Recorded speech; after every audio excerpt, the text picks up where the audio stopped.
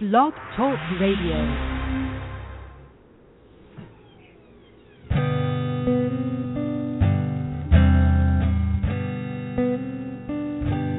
If I ever do anything right, I wanna be so good to this little life. If I ever wake in the night, I wanna know I tried my best for this little life.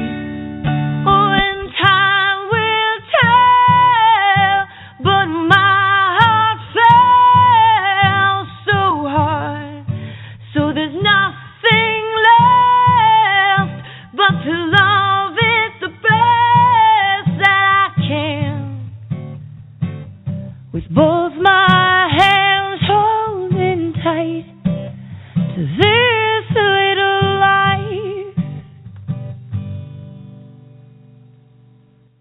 Progressive Parenting Radio is a production of Progressive Parenting Network and GinaKirby.com. No material on this radio program should be considered medical advice. This is a listener-funded program. And now, your host, Gina Kirby. Hello. Being a parent is the hardest job you'll ever have. Progressive Parenting understands this and wants you to know that you are not alone. My name is Gina Kirby, and I am your humble host. I am not a parenting expert, but as a doula, a childbirth educator, a La Leche League International breastfeeding peer counselor, and concerned parent of 4 children, ages 12 years old through 19 months, I understand the difficulties involved with parenthood. So I will be inviting doctors, nurses, family workers, authors, and experts from different fields to answer your parenting questions. Because this is a progressive talk show, we will broach topics and air opinions that you as a parent might not otherwise hear about through the mainstream media. The mission of progressive parenting is to inform, not preach, to share, not advise, and to connect, not alienate. Progressive Parenting Radio is a listener-funded program. If you enjoy the information we bring to you, please consider donating at progressiveparentingradio.com. Progressive Parenting Radio has been broadcasting for 9 years, bringing quality information to listeners like you. We would like to thank our listeners and our sponsors for supporting our mission to bring great information to great parents and, again, listeners just like you. Many thanks to our sponsors, SnuggleMeOrganic.com, makers of the All Organic Infant Lounging and Bed Sharing Cushion. As a bed sharing mama of 13 years, I really wish I would have known about this product 4 kids ago. Give them a shout out on Facebook or Instagram. We have their links up at Progressive Parenting Radio's Facebook page. And another big shout out and thank you to our other sponsor, YourDoulaBag.com, and a huge thank you to New Life Birth Services, LLC, and to MJ Vargas for helping today's show become a reality. That's New Life Birth Services and Prenatal Yoga, LLC. The number to call in during the program is 347-850-1642. That number again is 347-850-1642. If you'd like to ask a question during the program or make a comment, please press 1 and it will alert our producer that you have something to say. I'm so pleased about today's guest and about today's topic. It's something that's near and dear to me, and it comes up a lot as a doula and a childbirth educator. My guest today is Dr. Carmack. I am so excited to have Dr. Adrienne Carmack on the show. She has been studying urology since 2003. She went into urology because she loved the mix of emergency and long-term care. Some patients need a quick fix, and some need long-term help exploring their illness and finding the best treatment. Urology is a rewarding specialty that offers great potential to help others. I am super excited to have her on the program today to talk about circumcision myths and facts. So let's see if we can get her live on the program. Dr. Adrienne, are you there? Yes, I am. Fantastic. Thank you so much for joining us today. I really appreciate it. And thank you for your work. I wanted to know if you could share with our listeners how a urology doctor is talking about circumcision myths and facts. How did you come to where you are right now in your profession? Well, it came about when I was a resident, and one of my jobs was, of course, to counsel parents about whether to have their child circumcised. And I believed what the AAP said at the time, which was that it was a parent's choice and that it basically depended on their personal values, that there were risks to it and benefits, and neither one outweighed the other.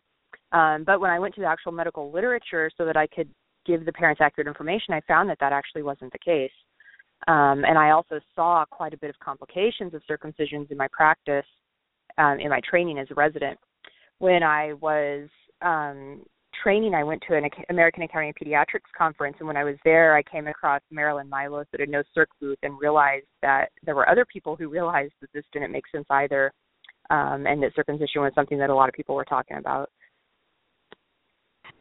Well, that's the thing. I do want to talk about a lot of the myths versus facts, but my number one question is, when I am talking to people that, like my doula clients or my childbirth education clients, will ask me about circumcision, and they'll say, well, why doesn't the AAP say what you're saying exactly?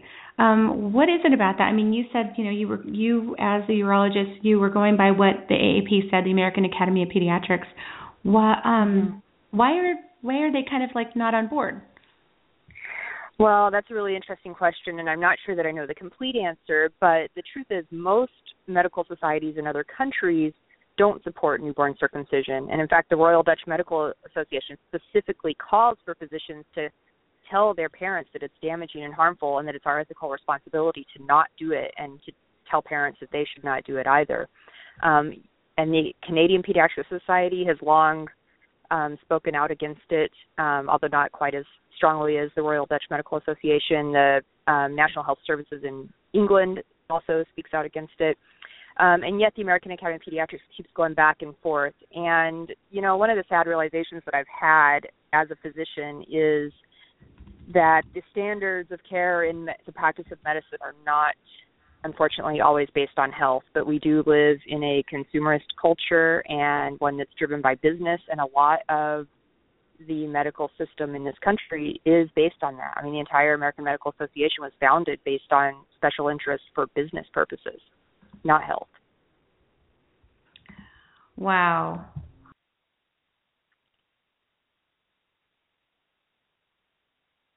Yeah.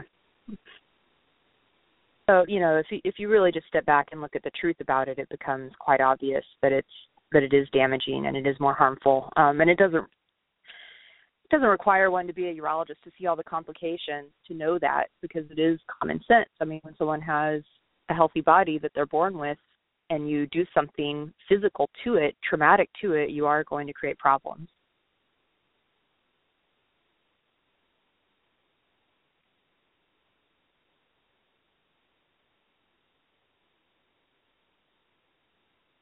Let's see if she can hear me.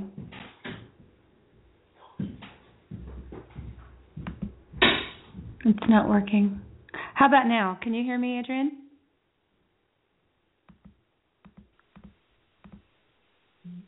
Let's try that again. Can you hear me? I can hear you now. Okay, I'm sorry. We had a little glitch there. I was talking to myself. Yes, I couldn't hear anything for a while. Okay, yeah. So my question to you is, did you hear the story about my firstborn? No. Okay, let me start over. When I was pregnant with my firstborn, the doctor said to us, I asked him about circumcision because I thought for sure I was having a boy, and he said, yeah, it's a clean option and it'll keep your baby healthy. That's what I was told. And I said, will it hurt my baby? He said, no, we do it all the time. Let's talk about the myths versus facts here. He said that it's a cleaner option and will keep my baby safe. Let's talk about that first. That's the first thing that parents hear. It's the cleaner option. Yes. So in terms of cleanliness, that's just a complete myth. The foreskin is not inherently dirty. It does produce secretions like all mucosal surfaces of the body do. The inside of the vagina isn't like the skin on your leg either, but it's that way for a reason. I think that the cleanliness thing comes from people being afraid of body fluids, and that obviously has historical reasonings behind it, but it's not really rational because we are alive, living things, and we do need body fluids to survive. And the purpose of the foreskin secretions, one of the purposes is to allow for intercourse without friction. And that's actually a really common problem. A lot of people always assume that if someone needs lubrication for intercourse, it's because of the woman, but a lot of the times it's actually because the male partner's not providing any, and that's because they don't have a foreskin. And that's one of the roles of it. It's also physical. It allows for gliding because the extra tissue, it's not extra tissue, but the tissue that is of the foreskin allows the skin to glide without causing friction for the male or his partner. In terms of it being healthier, there are studies that suggest a higher rate of STDs and penile cancer in men who have foreskins, but when those studies are examined more closely, it's really not what it's claimed to be. And the American Cancer Society has even said that recommending circumcision to prevent penile cancer is absolutely not supported.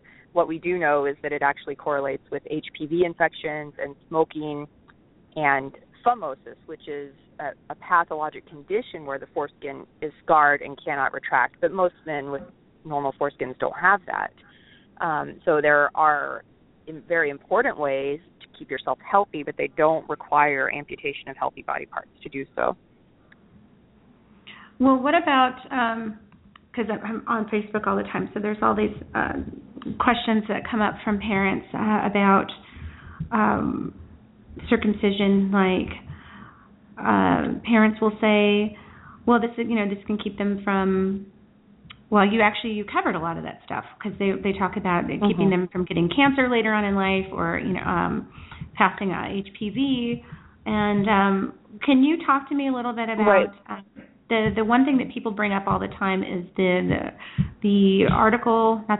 research that was done in Africa about AIDS and circumcision. And that comes up all the time, but the truth about it doesn't come up all the time. Could you speak to that a little bit? So we can look at one of those studies, and what it actually showed was a reduction in the rate of HIV acquisition in adult men who were circumcised from approximately 2 in 100 to 1 in 100 in the first 6 months after surgery. And that, although on a global scale that may be significant, that really does not translate into the best way to prevent HIV being cutting a newborn baby's healthy body parts. It does not prevent HIV to have a circumcision. We know that. We know that we have a very high rate of HIV infections in this country, in which the majority of the population has historically been circumcised. It's completely false to tell someone that they can prevent HIV by getting circumcised. That's absolutely not true. You can get any STD when you've been circumcised, and we all know that. And so why we allow ourselves to believe that that's not the case, it doesn't really make sense, because every one of us knows that is not why. Now, the rate may be slightly reduced, but there are other ways to reduce your rate which are much more effective, such as practicing safe sex. And it's far more important to enact those measures. Now, if an adult male really believes that it's worth it for him to have his foreskin removed to cut his chance down by 1 in 100, and isn't going to take other measures for safe sex, and he wishes to do that, then as long as he has the true information about what the potential risks of circumcision are, that's his choice. But applying that to a newborn child who may or may not even choose to engage in risky sexual behaviors and may prefer other ways of preventing STDs if he does, it just doesn't make any sense. Right. And you brought up a couple of things that was brought up in this this video that I saw, and it's a clip from Craig Ferguson's show on late night, or the Late Late Show. And I don't know if you've ever seen it, but I'd like to play it for you. It's just 58 seconds long, but it covers a lot of stuff that I'd like to discuss with you if you don't mind. So I'm going to play it right now. Okay. The city of San Francisco is considering banning circumcision for. Yeah, and again, but that's a personal choice. And I talk to my patients as an obstetrician. I talk to my patients a lot about this. And really, there's a lot of health benefits and some risk benefits, but it's really a social procedure. So you really have to decide: do you want your son to look like you? Do you, is it a cultural thing? Is it a social thing? It's absolutely, and there's some health benefits more for the lady than the man. But as far as decreasing STDs and passing on to other women, HPV, which can cause cervical cancer, so decreasing STDs and cancers, all that good stuff. But couldn't you achieve the same effect by washing your pee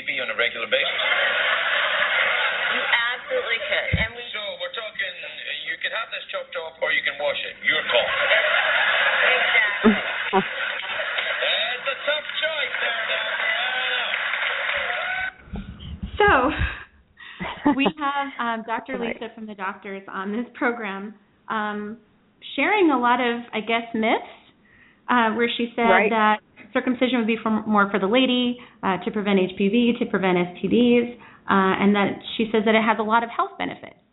Is that that's perpetuating myths then from a doctor? Absolutely perpetuating myths.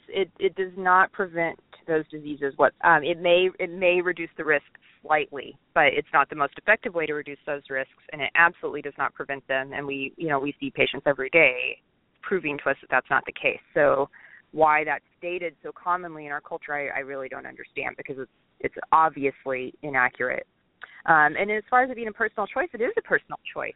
And it's, the American Academy of Pediatrics ethics policy states that when something is a personal choice and it's not based on a medical need, then you have no right to make that decision for your child.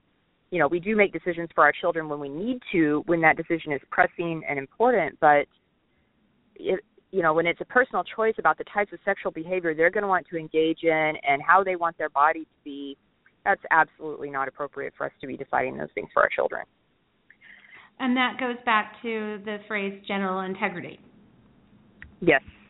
Because I know that a lot of people understand essentially what that means. When you break it down, it's the right to the baby to have control over their private parts until they're old enough to make decisions about them.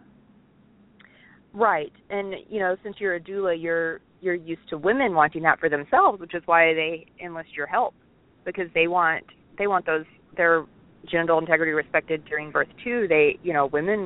Women want to avoid episiotomies. They want to avoid unnecessary interventions during birth, and it's the same principle that applies to all of us throughout our lives, where it's our body and it's our decision what we do with it. But I think the reality is, few men will choose circumcision as adults. Now, men who were circumcised and never knew what having a foreskin is may find that hard to understand, but that's because they don't know what it was like to have one, and they don't understand how it would feel. And men who've had diseases sometimes are happy to have a circumcision, but it's pretty rare that I have any adult male who has a healthy foreskin come into my office and ask me for a circumcision. Very rare. And the few cases I can remember was completely based on myths and not on an actual desire to not have that part of their body. Go ahead. Go ahead. No, please go ahead. Well, the other major issue is the harms of circumcision, and this is commonly said as if it's really not that big of a deal, but that's simply not true. Is one of the more common things that we see as urologists is complications of circumcision, and one of these is meatal stenosis, where the urinary meatus, through which we urinate, becomes scarred and narrowed. And a very common presentation is a 4-year-old boy who comes in with pain with urinating, and you examine him and his urethral opening is almost closed, and you have to do a procedure in the office where you take a young boy who's completely aware of what's going on, and you inject anesthetic and then cut the urethra open. And that's a horrible experience for a child to have, and that all of our urology textbooks clearly state that this is almost exclusively seen after circumcision. So we know without a doubt that is a complication of circumcision. It's very common. Every single urologist sees several cases of this, routinely. It's not a rare problem. The actual numbers on how often it is vary. I've seen as high as about 11% in the literature. Some studies say less, but it's absolutely significant. It's absolutely something we see. I'm sure some people listening have known someone or had their child themselves who've had meatal stenosis and had to have this done. We also really commonly see poor healing, where either the tissue was removed irregularly and so the penis looks completely abnormal, or the tissue scars to the head of the penis and they have what we call adhesions, which is a band going from the remaining skin to the head of the penis, and with erections, those can be very tight and pull. They can trap debris under them. Those are not rare things at all. They happen quite a bit. The adhesions happen all the time, right? Yeah, they happen all the time. And then, of course, there's actual trauma of the procedure. And, it's something, having part of your genitals cut off is traumatic, no matter what. Whether you can express that or not, stating that it's not doesn't make any sense. We know that that's what I see all the time. Physical harm to the body is traumatic. All of the forums will say, where there's a mom that will say, Well, my baby didn't cry during the procedure, even though they weren't in the room. Or the nurse said that my baby didn't cry, and he seemed fine, and he's okay, and he's fine. What about that? I mean, we hear it all the time about like, oh, my baby slept through the procedure, or it didn't bother him, or what are these stories that parents are told who aren't maybe present during the procedure? Well, certainly there are babies who scream bloody murder during the procedure. I've seen that with my own eyes. I have not personally seen a baby not cry, but I have heard parents, some of them have been in the room. So I think it is possible that happens, even though I haven't witnessed it myself. But I think that the reasons are multifactorial, and it doesn't necessarily mean that it wasn't traumatic. I mean, babies express themselves in a variety of ways. A lot of babies are born in a hospital with drugs in their system, and so that could impact how they express their pain. There are a lot of factors that go into it, but saying that cutting off part of the body, causing bleeding, causing inflammation, scarring isn't traumatic, no matter how the person responds, just, again, it's completely illogical. Well, yeah, there's the thing, too, though. There's, it comes up all the time, and cognitive dissonance, right? Yes. I think this is a good part of the show. I really should have said this in the beginning. I don't want parents to listen to this and feel bad. I want this information out there for parents who are on the fence, or maybe this is their second time around and they want more information this time. I'm not here to make parents feel bad about their decisions. If my first child would have been a son, we would have had him circumcised.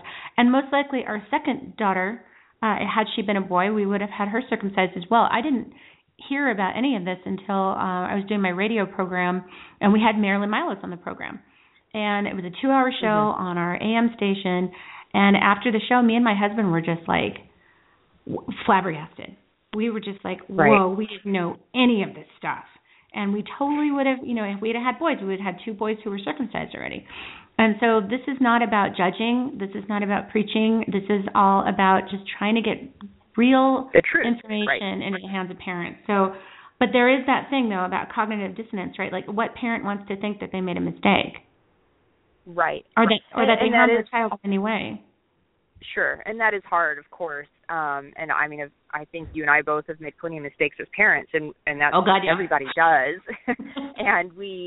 But what separates, what makes it a mistake, and is recognizing it and then choosing to do something differently in the future. And that's why it's important none of us can experience every single thing and know what the outcome is going to be and do all of our research on it. And that's why it's important to be open-minded and hear what other people have to say and let that guide you somewhat in looking into things. But you have to look into things yourself and get the facts, which is a hard part about being a parent these days, but that is what we have to do. I mean, I've spent so many hours on the computer myself since I became a mother just looking things up because we get so much misinformation.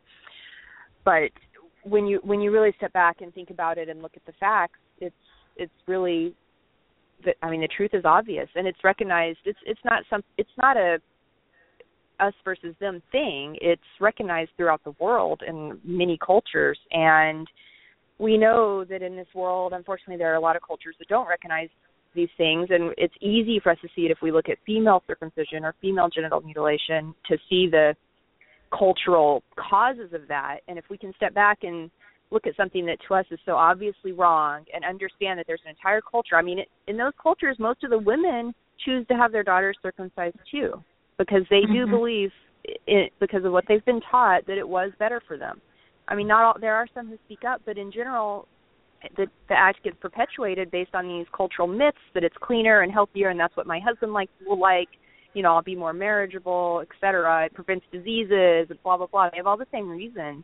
And we can step back and see, oh, my goodness, like what we're told about things affects our perception so much, because these aren't bad people over there either. These are also people who, just like people here who choose to engage in male circumcision, they believe what they've been told, and it makes sense to them. And what about that idea? I'm sorry. It just popped into my head, and I noticed we were running out of time. What about the idea that the baby should look like its father? Well, that one's. Well, I'm sorry I have to bring it up because these are things that I see in the forums all the time. It is. Yes, And or that actually, I do laugh because I've done so much reading now about how silly that is because of all the implications of it. But I will say that before I had done my own research, I thought it would be up to my husband because he's the one with the penis and he knows what it's like to have a foreskin or not. And I think that's more of an issue actually than cosmetic appearance looking alike, but more like, well, if my husband didn't mind being circumcised, then he should be able to make the decision, or he's the one who knows what it's like. And so a lot of times as women, we feel like we don't have the right to make the decision. I actually talk about this a lot in my book because it was because I was the only female resident, realizing a lot of my coworkers were Jewish who, engaged in circumcision as part of their religion, and it was hard to speak up about it, and especially as being a woman too, and not actually having a foreskin or a penis. Women do have a foreskin, but not having a male foreskin. Right. But at first I thought it would be my husband's decision if we had a son, and if our first had been a boy. By then I knew that circumcision was truly not in the child's best interest, but my husband didn't really know that yet, and we would have had a fight on our hands if our first child had been a boy. By the time we had our second child, who was a boy, my husband, who's my ex-husband now, he listened to Howard Stern, and Howard Stern's actually an outspoken speaks out against circumcision quite a bit as a Jewish man.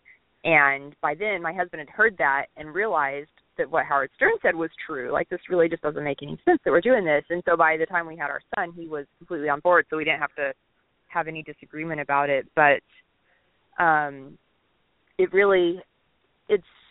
recognizing that even though this is what's, if your husband is circumcised, that this is what was normal for him, that this is all he's grown up to know, it's totally, absolutely possible that he feels okay. There are plenty of men who are totally unhappy with their circumcisions, but there are men who feel fine about it and haven't known anything else and feel like everything functions fine. And with all those things still being true, it doesn't make sense to perpetuate the practice. Well, I have another question about, I remember this came up once about men's, penises going like to the left or to the right. Is that a hereditary thing, or is that something that's caused by circumcision? It can be caused by circumcision, but it's actually usually by scarring within the fascial tissue that's underneath this penile skin. Okay, that was one of the questions that came up in our chat room. What about? Is it true that babies could die from getting circumcised? It happens. It happens a few times, at least a few times a year. I don't know the exact statistics on it. There was just an article in the newspaper about another boy who died after circumcision that was forwarded to me. So this just happened in Canada within the last month or two. So it's absolutely a reality. It's rare, but it can happen because they're babies and their bodies aren't meant to sustain this. And sometimes one of the more common problems we see from circumcision is bleeding after the procedure.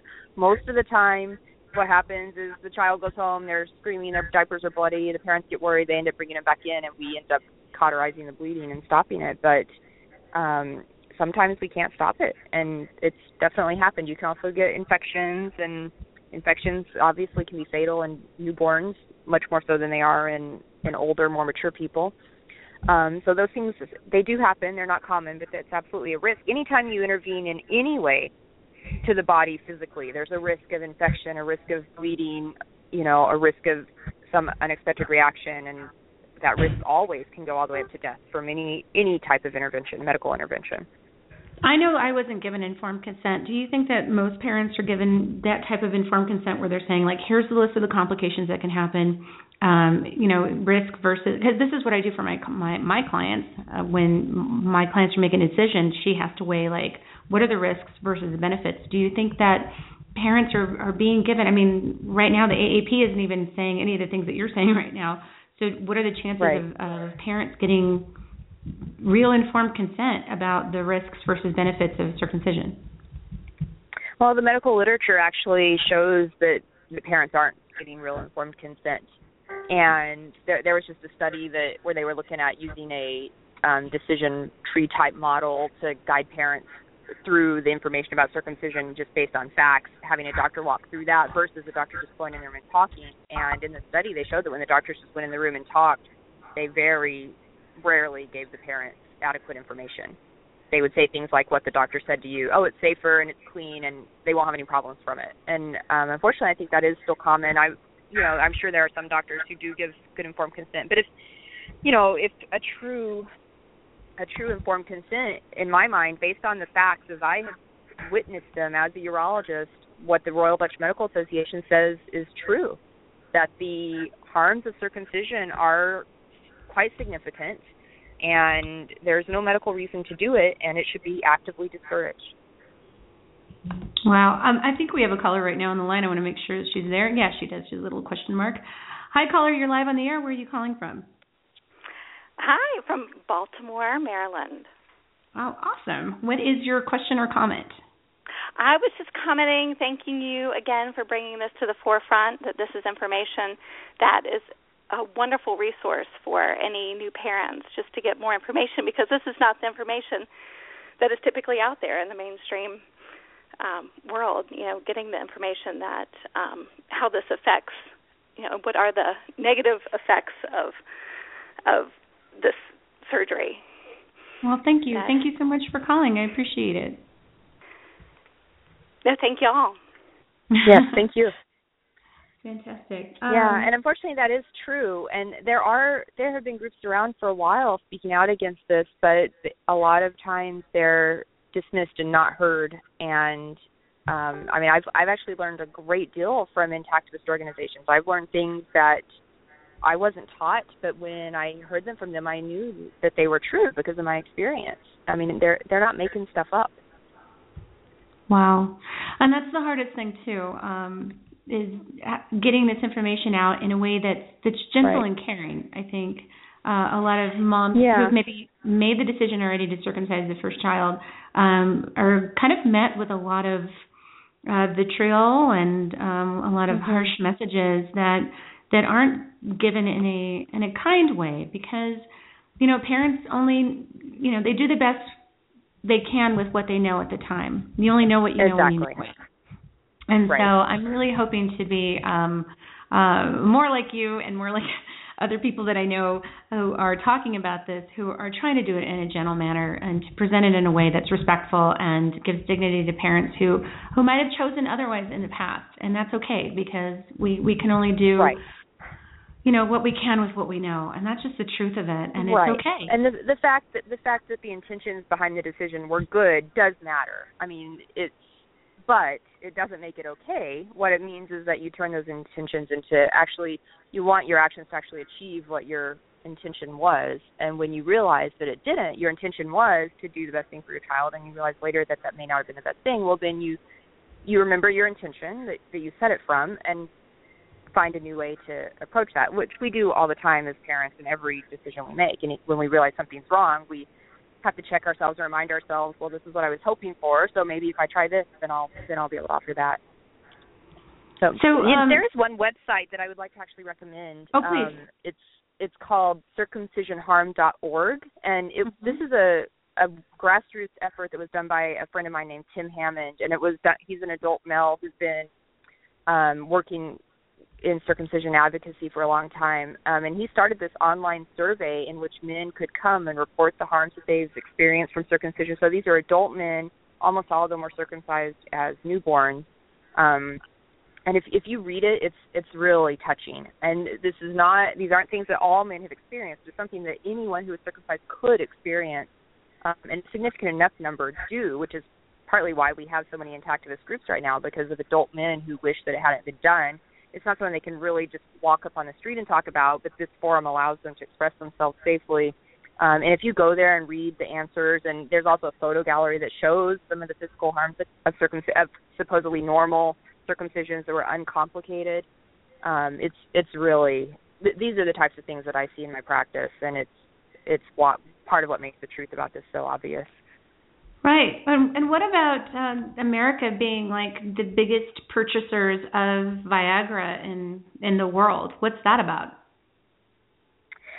Well, that's about medical consumerism, for sure. There are there's a lot of factors that go into that, into the rates of erectile dysfunction in this country and the choice to use pharmaceuticals to approach it.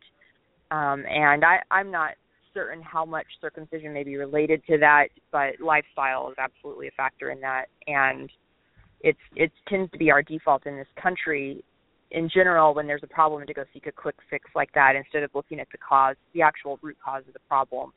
And until we do that, we're going to continue to have pretty high rates of pharmaceutical use.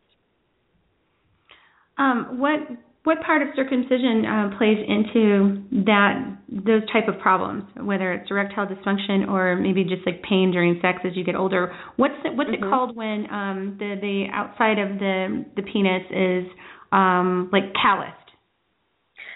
That's called keratinization, and that's something that happens after all circumcisions. So normally the foreskin covers the head of the penis except during an erection. The head of the penis moist, and it keeps the tissue softer. But when someone is circumcised, that tissue is constantly exposed to the outside environment, and so it forms a thicker protective layer, which is keratinization. So a lot of men do experience differences in sexual function because of the circumcision, and part of it is the keratinization, so that affects the sensitivity of the glands, but a lot of it is just due to the inherent loss of the foreskin. We know that the foreskin contains a large number of nerves and nerve endings and specialized tissue, and there are a lot of sensations that the foreskin can pick up that the head of the penis doesn't detect because it's just not meant to. And a lot of men also will have hypersensitivity around the circumcision scar or a loss of sensitivity, and that's just because, it's when we cut off the foreskin, we cut through nerves, and that anytime you cut nerves in any type of surgery, it can affect the way that those nerves perceive things, and the way that your body heals affects things. So some men will notice differences in the way that their skin feels around their circumcision scar compared to the other parts, and that can definitely affect erectile function and sexual function. The ways that it does that are various, and there are other factors as well, of course, but it definitely has an impact. Wow. Okay. Well, I want to thank you so much. I was just listening to that thinking, how many among us, moms and doulas and midwives, can say that they're very knowledgeable about the function of the foreskin. Like we might be talking about circumcision, and you might be someone who is all about keeping boys whole and intact, but I think it's really important for us to understand, if we're going to be talking to parents about circumcision, that we understand the function of the foreskin. So I really want to bring up, you brought up Marilyn Milos before, who is the founder of No Circ. There's a really great video that you guys can find on YouTube. I put it on our Facebook page on Progressive Parenting Radio already because I knew I was going to be bringing this up. But it's called The Penis, Sex Education 101. And Marilyn really breaks down how the penis and the foreskin works. And my husband and I did this radio program, like I said, years ago on an AM station, like 9 years ago. And we walked out of the show going, I had no idea. Like how could I be 30 years old and not know anything about the penis or how the foreskin works or how it works with the penis? Like I had no idea. Here I am, a 30-year-old woman. So I thought to myself, if I don't know, and I'm involved in birth and childbirth education and am just now learning about circumcision, I should probably know this stuff. So I really encourage you guys, if you're listening and you are wanting to share more information with people, educate yourselves and learn more about how the foreskin works and how the penis works. And I know it sounds crazy, but there's nothing wrong with education. I think it'll really help you to help share information in a different way, in a more informed way. Right. Interestingly, in our urology textbook, there's a chart. This is like the textbook of urology, and there's a chart about the functions of different parts of the penis, and it says things like the glands or the head of the penis helps cushion the cervix, and it doesn't even list the foreskin as a part. It's just as if it doesn't exist. And it's really mind-boggling. Yeah, I actually wrote a booklet for new mothers called The Good Mommy's Guide to Her Little Boy's Penis, and that was my way of educating people about the functions of the foreskin, and I talk a lot about that. I talk about, and the book's just about normal. It's about normal boy penises, what they're born with, and why it's there and what it does and how to care for it properly. And that's one of the ways that I'm hoping I can help educate more people, just so that we know, because this knowledge has just been lost in our, the people who are teaching us, a lot of them have been circumcised. And so they they can't really teach us about it because they don't really know, and they know what they know, but we have to step back and look at the global picture to learn the truth about everything, and that's my goal, is to bring that knowledge back with that booklet. Well, I went ahead and put that on the Progressive Parenting Facebook page. If anybody wants to get a hold of it, that's where you can find it right now. But you can also find it at Dr. Adrienne's site. I would really like for everybody to go take a look at it. It's AdrienneCarmack.com, AdrienneCarmack.com. We'll go ahead and link that on our Facebook page too. Oh my goodness, our fire alarm is going off. I'm sure my husband will take care of that. But thank you so much for being on the program today. I really appreciate all the work that you do, and I invite you to come back anytime you'd like. I would love to have you on the show again. Thank you so much. Yeah, thank you, Gina, and thanks for helping spread truth for all of us parents out there who are trying to do the best we can for our kiddos. Oh, absolutely. Thank you so much for being on the program. And thank you, everybody, for joining us today. Sorry about the noise in the background. If you would like to share this with your friends, you can. It will be archived for sure. And I want to thank Dr. Carmack again for being on the program, and really encourage everybody to go check out her website. Oh, goodness. All right, let's try that again. With that nice loud noise in the background. I'm not frazzled at all. Here we go. Thank you again, everybody, for joining us. I'd like to thank our sponsors again for backing us up, and big ups again to the New Life Birth Services, LLC, for helping today's program come to fruition. We really appreciate it. If you enjoy the information that you get on our program, please be sure to go to progressiveparentingradio.com and hit the donate button and give us some love and help us keep bringing great information to great people. And until next time, take care of yourselves and take care of each other.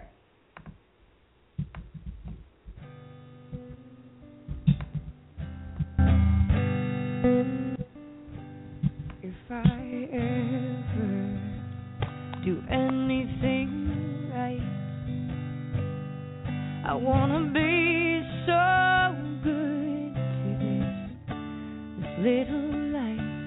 If I ever wake in the night, I wanna know